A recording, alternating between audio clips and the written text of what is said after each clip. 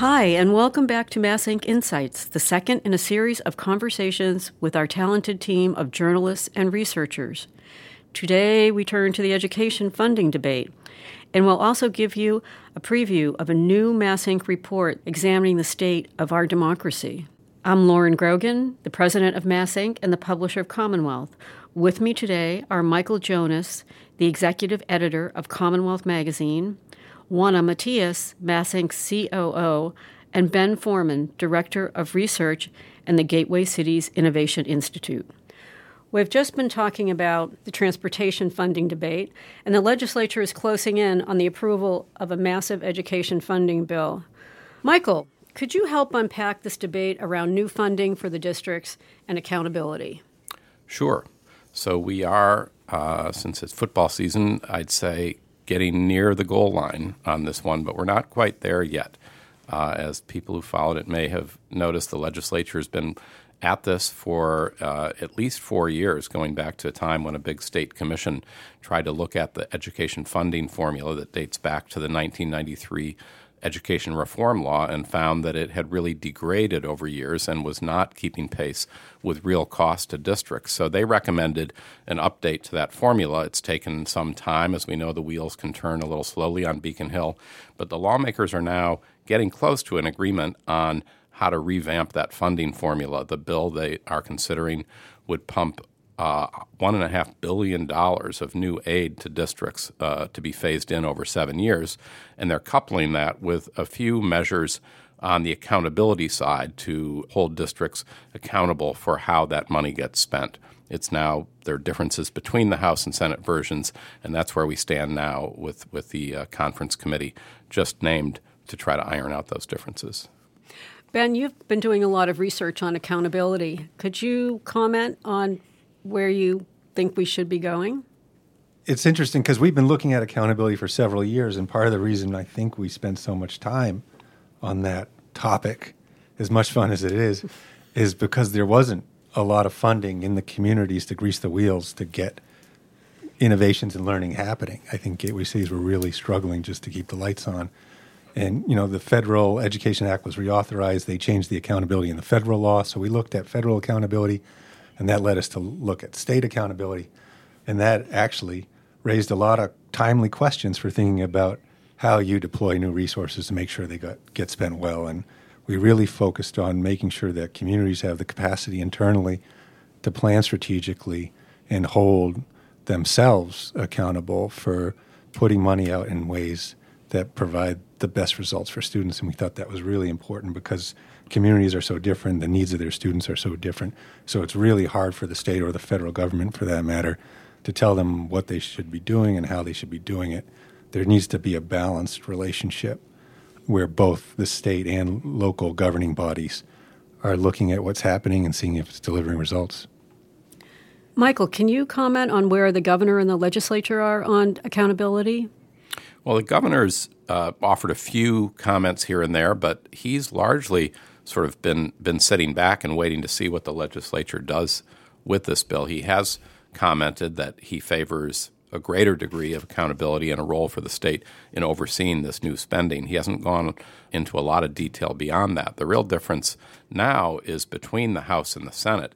And, to sort of simplify it, the Senate amended the bill that came out that was sort of a joint product of the House and the Senate. It had the backing of the Senate president and the House Speaker. It had both the Senate and House chairs of education, at the table endorsing the bill. But once it went to the Senate, there was an amendment passed that basically sort of pulled back the oversight authority that the state would have over how these new monies are spent. That has now become the sticking point between the two branches. The House is sort of basically insisting or saying we ought to go back to the version that we thought we'd all agreed on. And that the other further point they're trying to make is that the accountability measures that are in this bill are not draconian by any measure. There's no sweeping new mandates or testing regime or any of the sorts of things that people might associate with the original ed reform law that put in place a lot of those measures. And so that's sort of now where this battle's being fought. And it's interesting that Ben talks about the work that he's done on local accountability, because that has become kind of introduced into the debate here with folks in the Senate, some people from teachers' unions saying we want to kind of put all the power in the hands of local officials. They know best what to do. And they've kind of piggybacked, in fact, some of them on some of the work that has been done here at MassINC on local accountability.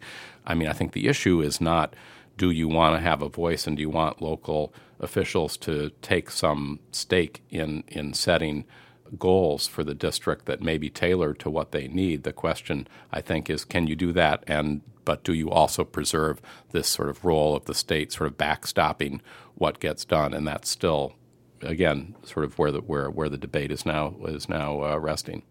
I think Senator Jalen, who's really been leading the effort in the Senate around accountability, mentioned our research on local accountability in the amendment that she offered. Right. And I think she wasn't quite where we are on this issue in terms of the state not having oversight of the strategic plans that are going to describe how the resources will be invested in the returns that the communities are seeking to get with the new funding and the new educational models they're investing in. We believe that there should be a balance, and the state should play a role looking over the shoulder of communities. And I think many in the House understand that is helpful, that at this point the governance structures locally are pretty weak. They need to be improved, and there's some advantage to having some state involvement there. I think Senator Jalen's leadership has been really important, particularly in the idea of innovative educational assessments, which is the notion that we can't do everything with state standardized tests, and that if communities want to do things that are new and different, they're going to have to come up with the measures to determine whether they're making progress on those things. And that's the idea of innovative educational assessments, that there's new ways of assessing student learning, that those can be done by groups of districts working together, testing those new ways, seeing if they work and they're valid. And she's provided a lot of leadership there, and I think that is important to the future and folds into this conversation in interesting ways. We've been talking a lot about accountability, but Ben, you just mentioned investment in new resources. That's likely what students and families out in our gateway cities are most interested in. And Juana, I'd like to ask you, what do you see in the districts that's working for our students and families? Yeah, Lauren, early college programs across our Commonwealth are yielding measurable student outcomes. Our first research report, Investing in Early College, Our Most Promising Pathway, detailed that early college doubles college completion for disadvantaged students. It provides a timely response to our Commonwealth's critical workforce needs, and it also provides a hefty return on public investments. For every public dollar invested, studies show that there is a $15 return on investment. And what makes early college so effective is that it introduces high school students early on to college-level instruction with structured support, allowing students to earn substantial amounts of credits for free, while positioning more low-income youth to move through higher education into careers that offered good wages and stable middle-class lifestyles. And here at MassINC, Ben and I are excited to release the second phase of our early college work. Our new research will further the policy dialogue around how we can develop sustainable and transformational expansion of early college programs across our Commonwealth. We currently have 17 programs that have earned this distinction, and 22 more have applied. And as Michael was mentioning, our legislature is currently in the midst of finalizing their Chapter 7D funding debate, and this presents a momentous opportunity to really rethink as a state of how we invest in education to better prepare disadvantaged students and maximize the impact of this additional funding. And we strongly believe here at MassINC that early college is a tool that should be part of that discussion. Ben or Michael, is there any evidence that the legislature is going to include additional funding for early college? Well, I think the legislature's weighed in on this, and they've given communities a very nice sum of resources to use as they see fit. And so I think everybody's going to be looking to them to deploy those resources and evidence-based models that are going to get results for students in early college is probably going to be high on their lists of things that they want to try and invest in. Well, we'll look forward to your next report on early college high school, but I know that you have also been working on another piece of important research and are planning on releasing next week a report that examines the health of our state's democratic processes and institutions. Can you give us a little sneak preview of that research and what you found? We've been working on that research for a while because we've seen the challenges state and local governments need to tackle have gotten more and more difficult, and they seem to come at an increasingly faster clip. Every innovation introduces some new problem, whether it's regulating scooters on sidewalks or thinking about Airbnbs and people renting out their homes and so forth. All that disruption is a lot of work for state and local governments, and we need as much new thought and participation as possible to figure out the solutions to those challenges. And yet it seems like people have become more and more detached from their local government and increasingly paying attention to cable TV news and what's happening in Washington, which isn't really helping. In fact, state and local government have more to shoulder because of all the dysfunction in Washington. So this report looks at the health of our democratic institutions in order to increase engagement and make sure that we're getting all the contributions possible from all of our people. Yeah, and we're looking forward to joining the Boston Foundation on November 13th between 8:30 a.m. to 10:30 a.m. to have a lively discussion of what this report illustrates. It's, not just about how do we increase voter engagement, but how do we hold our government more accountable? How do we ensure that they're transparent? And how do we, make sure that our democracy is representative and inclusive of the people that make up this Commonwealth? So it's going to be a great event, and we encourage you to join us on November 13th. Ben, I understand that one of the things the report outlines is, as a threat to our democracy, is the gutting out of local newsrooms in our gateway cities and elsewhere, and the State House Bureau. Can you talk a little bit more about that and what you found in your research? We found that as local news declines, there's a direct connection between people participating less in state and local politics and being aware of what's happening in state and local government. We also found that as the local newspapers and regional newspapers get bought up by national conglomerates and they're all merging and combining to try and stay afloat, they end up really cutting local news coverage and replacing it often with highly partisan national politics.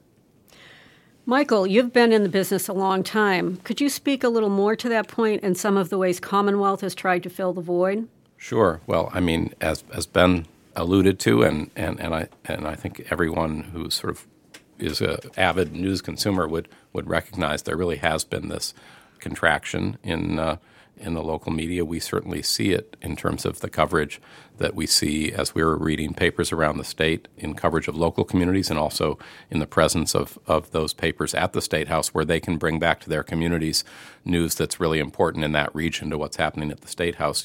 We've been trying as best we can at Commonwealth to fill in some of that void. We're covering the State House pretty aggressively when we can. We've also found our way to some of the local issues that we think haven't gotten as wide coverage as they ought to. There was sort of a connection between the State House and what was going on in New Bedford recently with a dispute over a charter school there that we noticed there was not a lot of coverage outside of the one paper in New Bedford. And so we've been doing what we can, but it's certainly a crisis, I think, as Ben talks about, and it's one that has real implications for the state of our democracy and for the other issues that the MassINC report is talking about the vitality of our local democratic institutions. Thanks, Michael, for reminding us of the important role nonprofit, nonpartisan news organizations are playing in buttressing our democracy. Our donors allow MassINC and Commonwealth to provide independent research and journalism free, with no paywalls or subscription fees. It's a pretty good deal. We appreciate your gift, no matter how small, so please donate now at massinc.org. Support us. And thanks for listening. We'll talk to you soon.